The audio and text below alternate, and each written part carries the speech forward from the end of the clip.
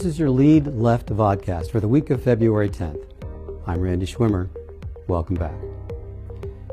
This week, in our continuing special series on private credit myths, we come to myth number 3. We're late in the cycle, so loans must be risky. For issuers, one of the virtues of private credit is being available when public markets aren't. Buy and hold private credit managers have locked-in capacity. Since the assets aren't liquid, transactions can be structured with long hold periods and without relying on a market takeout. For investors, this means successful managers can operate through business cycles, regardless of market volatility. These managers don't rely on investment timing, but deliver consistent returns with a premium over liquid asset yields. While high leverage and weak covenants are reasons for caution, traditional middle market loans provide a safer haven. Instead of a risky bet, private credit represents a flight to quality.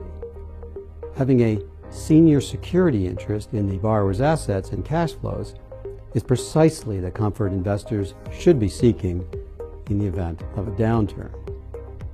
And because recessions are impossible to predict, experienced lenders model a downside into each portfolio company.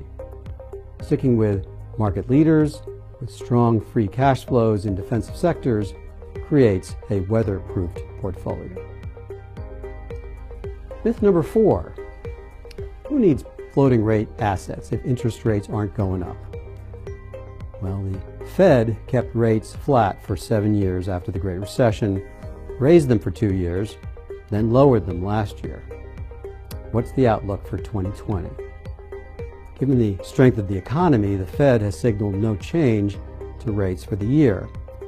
But now, with the coronavirus threatening global growth, traders are adding a second rate cut to their models. But who knows?